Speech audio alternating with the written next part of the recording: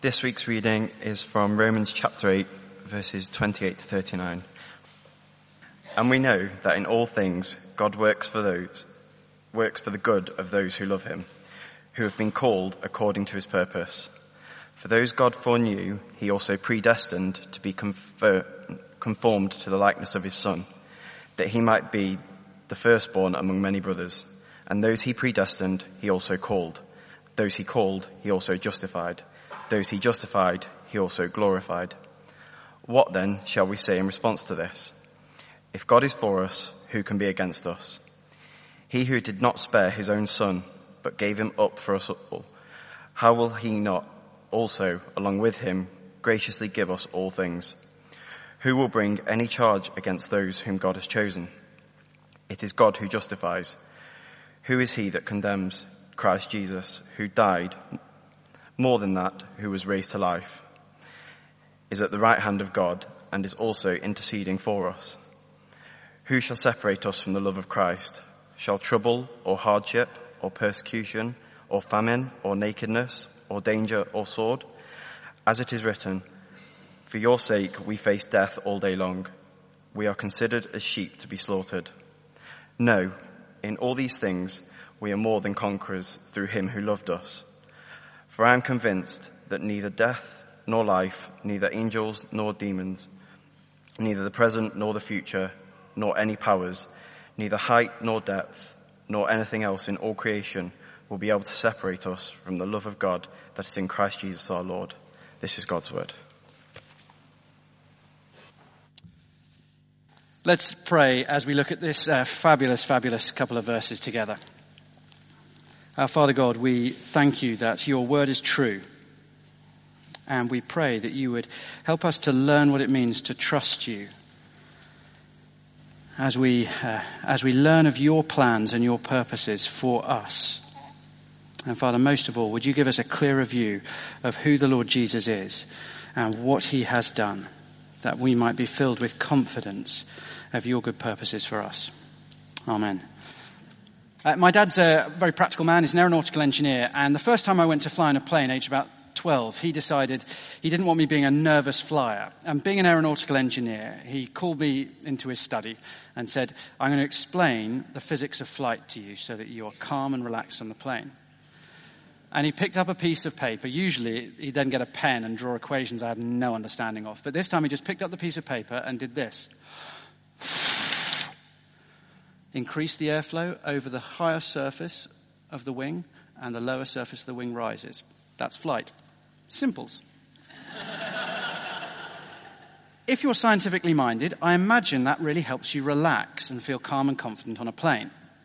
However, I've worked out a different and I think better way of whether I can relax on a plane. And it's basically about the pilot.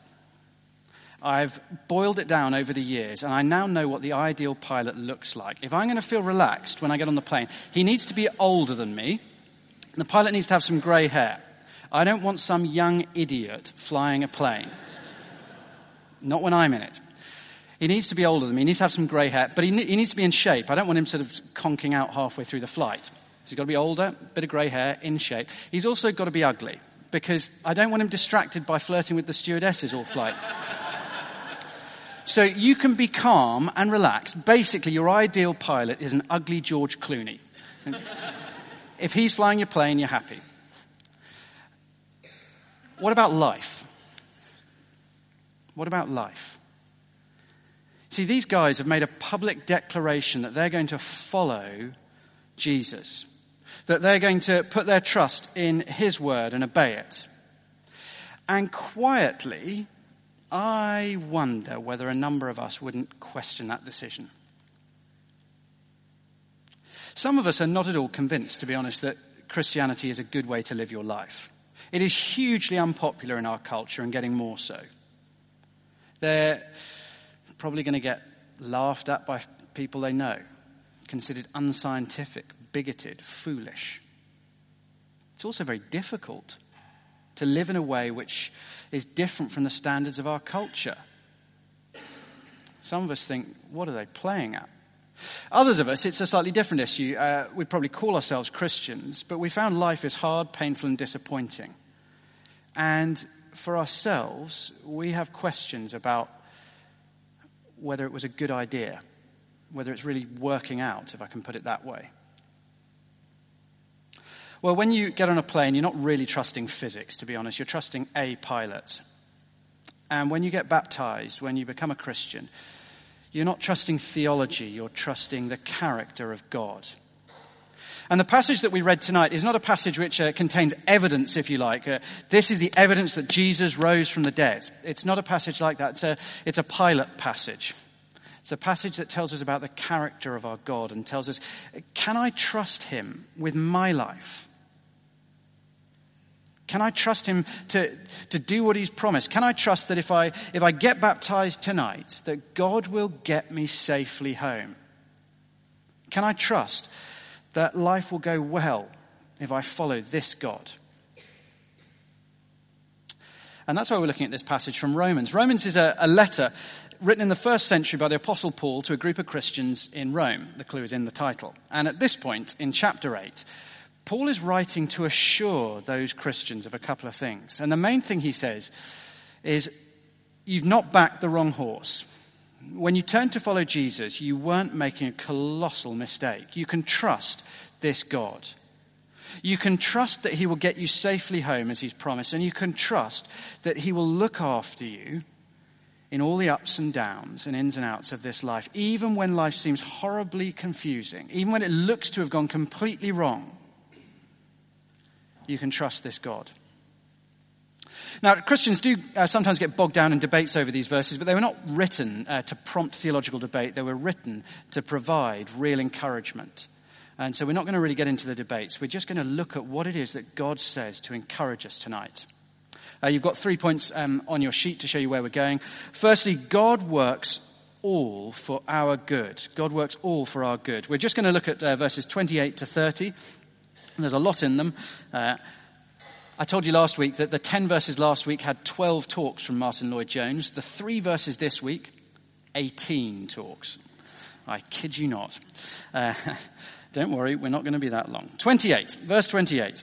And we know that in all things God works for the good of those who love him. That is an extraordinary statement. Just take a moment to think back over your life. Times of pain and disappointment and confusion. And yet God says, in all things, I am at work for the good of those who love me. Even the painful, crushing, disappointing things that happen to us. Even the foolish, sometimes wicked things that we ourselves do. Somehow, in God's hands, these things are an agent for our good, for our blessing. It is a breathtaking statement for God to make at the beginning of this passage. Now, he's not saying all things are inherently good. The Bible's very clear that all things are not good. Earthquakes, famine, unemployment, racism, bigotry, poverty, relationship breakdown are not good things. They're not even neutral things, just part of what life is like in this world. Just what happens when atoms collide. They are bad according to the Bible. They were not part of the original creation that God made, and they won't be part of the new creation when Jesus returns. All things are not good. It doesn't say that. And neither does it say all things naturally work for good. Life is not just one long benign school lesson where things happen and it's instantly obvious to us what the output is and why they're happening, and everything makes sense like a Disney movie. In a 2-hour time slot, everything makes sense in our lives. It's not like that. It's not like that at all. The promise here is that if you love God, if you entrust yourself to Jesus Christ, then you'll find God the Father will be at work to bring good from even bad things. It doesn't happen naturally. God has to work to do it. But God is committed to that task, and he is relentless in carrying out what he has promised to do. Okay, what is God's definition of good, though? It's pretty important to know that. And how can I know whether this is a reliable promise? Well, those two questions really get answered as the passage goes on. But before we even get there, at the start, we find just in this first phrase, there is a little warning for David Cameron, and there is a big encouragement for you and for me. The little warning for David Cameron is that he is not in charge of the country. Somebody else is. And I'm not talking about Nicola Sturgeon. It is God. God is in charge of the vibration of every little atom and of the outcome of general elections. We have a God who is in control according to the Bible. And more than just being in control, the God who is in control is at work to do good, to bring blessing, to turn evil into goodness. And he is relentlessly working out that purpose through all of life. This is not a guarantee that bad things won't happen to us. There will be uncertainties. Worse than that, there'll be disappointments. Worse than that, there'll be tragedies in all of our lives. But what it says is this. Look, there will be times when all of us will know that life will cut us like a knife. We know that feeling. But what this passage assures us is that the knife is not wielded by a thug, a mugger, called fate. It's a scalpel wielded by a loving surgeon who is committed to do what is good for us. So we can trust him. Our Father is at work. Okay, so what is this good that we're told God is at work for? The second half of verse 28. Actually, let's come back to the start. And we know that in all things God works for the good of those who love him, who have been called according to his purpose. For those God foreknew, he also predestined to be conformed to the likeness of his Son, that he might be the firstborn among many brothers. In other words, it is worth all the pain, all the disappointment, all the struggle, and all the confusion, because God is using it to make you more like Jesus. Okay. What if I'm not so sure I want to be like Jesus? You know, Jesus, the beard, the sandals.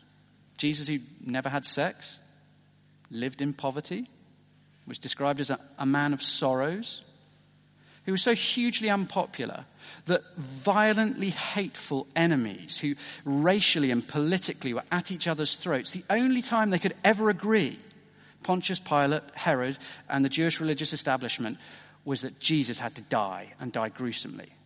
And I'm supposed to think it's all right that life is hard because I'm becoming more like Jesus. I'm not so sure I want to be like Jesus. Many of us are thinking. I think about his life and I think that's not how I want my life to go. But what about when you stop thinking about his life and start thinking about your death? Do you want to be like Jesus then? Like Jesus who defeated death with all its grimness and its inescapable power and rose triumphant from the grave to a new life and will never die for all eternity. Like Jesus who has no shameful, selfish, degrading desires that he has to hide in his heart. Like Jesus who brings healing and peace and restoration to every relationship. Like Jesus who knows absolute perfect joy in his relationship with God the Father. Like Jesus who knows perfect contentment and wholeness and happiness in his existence. Like Jesus who lives for all eternity. Don't you want to be like him when you think about the future? You see, that is the good that God is at work to produce. The eternal good. Jesus is the template that God is working to transform us into the likeness of. Jesus with his courage, his honesty, his humility, his power, his control over nature, all of it, God is at work to transform us, the way we are, into the way that he is. That is his project. You see, God is not at work. God's priority is not for our ease and comfort right now. That is not God's priority, and we'll get terribly confused and disappointed with God if we think that God's great priority is my comfort right now. God's priority is your eternal joy, your eternal happiness, your eternal delight. And that means making us more like Jesus. God in that sense is like a dentist. A dentist is quite happy sometimes to turn on that drill. You know that noise. Dentist is quite happy sometimes to tell you off. Why is it that they feel like, I'm an adult? You're still telling you need to stop drinking so many fizzy drinks. You're not my mother. But they're strict and they cause you pain. A slight tingling, I think, is the way they describe it. Why? So that you get to eat with your own teeth for the rest of your life. A long-term benefit. That's what the dentist cares about. They're quite happy to bring you short-term discomfort because they know you need it.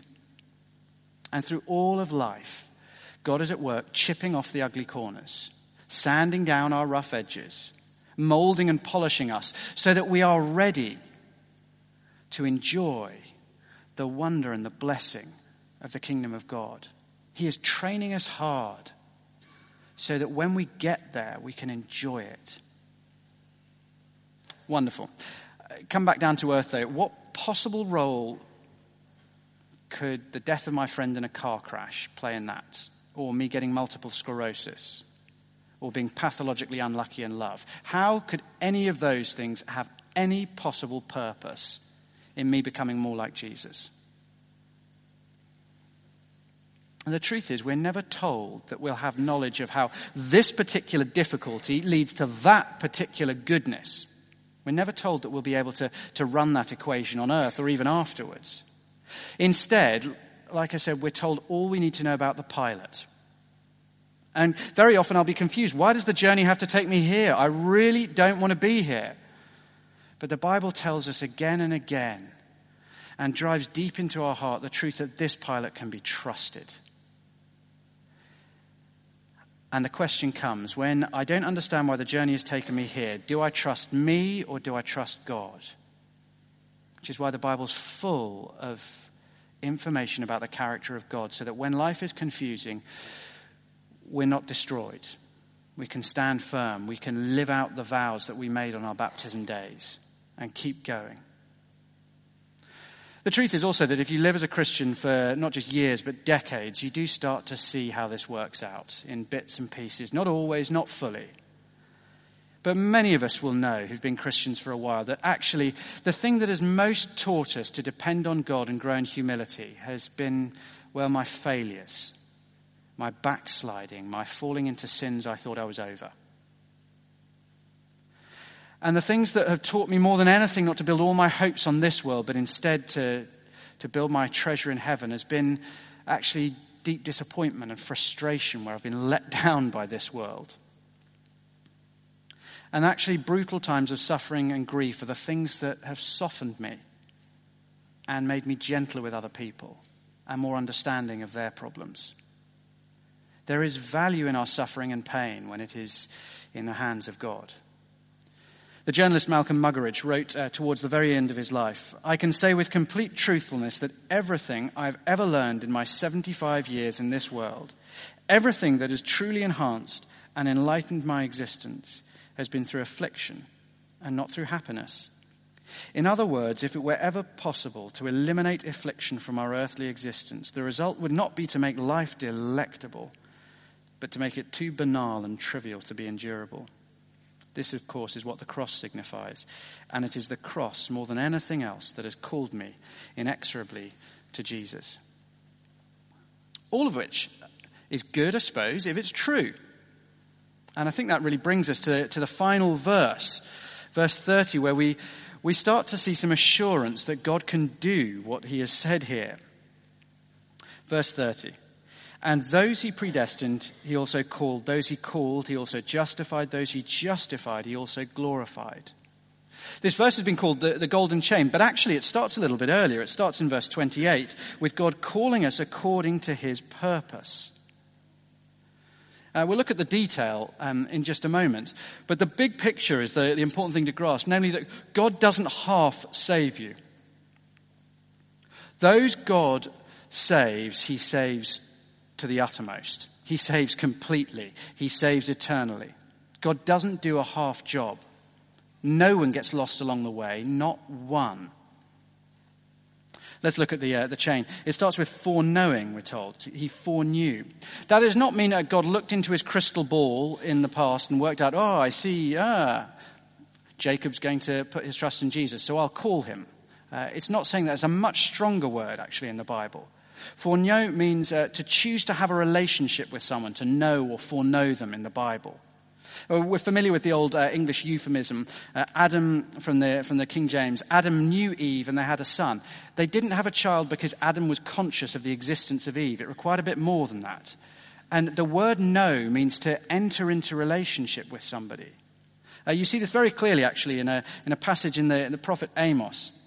On page 918, Amos 3 verse 2, he says, God says to the Israelites, "You only have I chosen of all the families of the earth, therefore I will punish you for your sins." The word translated chosen there is the same word, it's know. Because they recognize that that's exactly what he's saying. He's saying, you only have I known. I'm not aware of any other tribes in the whole world. God's not stupid, but I chose you. I entered a relationship with you. And those God foreknew, he predestined. Which means God didn't have some sort of vague notion about saving people. He made a definite plan, and when God makes a plan, things happen. So God's thoughts shape reality. So when God makes a plan, the future just changes because he's God. Called. Again, there are two ways we use this word called. One way is that poor man running across Richmond Park. Fenton! Fenton! Pursued by, watching his dog, ignoring him, pursuing the deer. For personal reasons, I do feel a certain amount of sympathy towards that poor man. But there is that sort of useless call. Completely futile. That is not the sense in which it's being used here or is used in the Bible. It's more the sense of there is a court trial, you're a witness, and you are called. That is, you will be there. It is a summons. It carries authority, and it makes things happen. And those he called, he justified. Well, the Bible has lots of ways of describing the human predicament. So relationally, the Bible says we are cut off from God. There is God up there and there's me down here. Spiritually, the Bible says I'm basically dead. I don't have spiritual life naturally. And here Paul is speaking legally. And he says, legally, I'm guilty because of my rejection of God and the way that I love myself and selfishly fail to love other people the way I should. And God takes guilty people who he calls and he justifies them. That is, he declares us right. It's more than he just says something. He changes our status so that we go from being guilty to right, pure, holy, perfect in God's sight. He changes our status. The judge makes us right. And finally, glorified, which means he made us like Jesus in his glorious resurrection body. That's what that one word means. He made us like Jesus in his glorious resurrection body. And for once, grammar is genuinely exciting. I kid you not. Pedants of the world, this is our moment. Because you'll notice that the tense of all the verbs is past, which is understandable because all the other ones are things that happened in the past. But this one happens when Jesus returns. In other words, something in the future. But Paul hasn't made a mistake. Paul is making a point. He's saying, look, if God has chosen someone, if God has justified, declared them right through the forgiveness that comes in Jesus' death, if God has done that, it is so certain that they will be glorified, that Jesus will bring them safely home and transform them. It is so certain that I can speak about it as a past tense event. That's what he's saying. I don't know if you've noticed that everybody's a hero these days. The word has just become so cheap. You realise that on VE Day, when the front of the papers, it's stories about that, and the back pages, it's talking about a footballer who got his shorts muddy making a tackle. What a hero. You think, come on. Well, there was a story about a genuine hero in the papers. I think his image will appear up here. A guy called Antonis Delageorgis, who is that fine figure of a man, is a Greek army sergeant. And a couple of weeks ago, I'm not sure if you saw the story in the papers, he was just finished the school run with his wife because he was off work that day and was having a coffee with her at a seaside cafe in Rhodes when they noticed a commotion out to sea. And a migrant boat from North Africa was foundering in heavy waves 100 or so yards offshore, 200 yards offshore, on dangerous submerged rocks. And it hit the rocks and basically smashed up a boat full of people who were desperate, exhausted, and couldn't swim. And they started to drown. And so he just dived in and swam out. and his hands and his feet got horribly lacerated in the rocks. He was pounded by the surf. But single-handedly, he dragged about 30 people out of the surf and rescued them. That's one lady that he's dragging out there. Now, he's a proper hero. He is a proper hero. But what did he do? He didn't stand on the shore shouting encouraging things. Over here, it's much nicer on the shore. Seriously, you won't drown if you can just get here. Come on, swim harder. Doggy paddle will do. Just keep coming. He didn't swim out to them and drag them away from the dangerous submerged rocks and say, okay, you can get to the shore on your own. He didn't paddle out and say, look, I'm going to teach you some really easy swimming strokes. Just follow me and you'll be fine. No, he swam out. He pulled people as they were drowning under the waves. He pulled their heads above the surface and he swam them back, carrying them on his own body. And then he deposited them on the shore with the rescuers. And this golden chain, as it's called in verse 30, this shows us a God who saves fully. A God who dives in and drags our drowning bodies back up to the surface and who brings us safely to shore. He's not a God who half saves us, who gives us a good start and then leaves us to get on with it. He is a God who fully saves us. And it cost him his life. Okay. Let's say that I like what I hear. This sounds like a good God. I'm a cynic. I'm a Londoner. How do I know I can actually trust that all this is true? It's an entirely reasonable question. It's a huge thing to say, I would like you to change the entire direction of your life and to follow Jesus. Why on earth would I be convinced that that's right? Well, we're told in verse 29 that God's plan is to conform us to the likeness of his Son, the Lord Jesus. That the Lord Jesus would be the firstborn among many brothers. In other words, Jesus is the template for us. And of course, as you look at Jesus' life, you do see evidence that God knows what he's doing. These are not empty promises. That God can be trusted to bring you safely home, and that God can be trusted to work good out of evil. You see, looked at from the outside, Jesus' life seems an absolute disaster. It looks like God cannot be trusted at all when you look at Jesus' life from the outside. And his friends and family certainly couldn't see any evidence of God at work in what was going on. You know, after 3 brief years of public ministry, what happens to Jesus? He's utterly rejected by people he's healed and taught and loved. He faces unfair accusations, he's unfairly convicted, and then he's brutally tortured to death on a cross. Which looks like an epic fail in the purposes of God. How can any good come from something that abhorrently wicked? And how can you say God is trustworthy if the guy dies? You know, that's the end of it. But of course, it turns out that awful death was not a tragic accident, but the climax of all of God's plans and purposes. There's a reason that as Jesus breathes his last, he doesn't say, I am finished. He shouts, it is finished. And preaching about this very thing, the Apostle Peter, a few years before Romans was written, says this in Acts 4 and verse 27. Herod and Pontius Pilate met together with the Gentiles and the people of Israel in this very city to conspire against your holy servant Jesus, whom you anointed.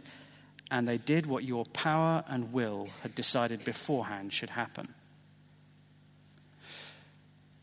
The wicked plans of men just end up achieving the purposes of God. And God was doing more than just working for good in the death of Jesus. He was using the greatest evil of all time. That is creation, people rising up and murdering our creator God. He was using the greatest evil of all time to work the greatest good of all time, the salvation of all who would trust in this Jesus.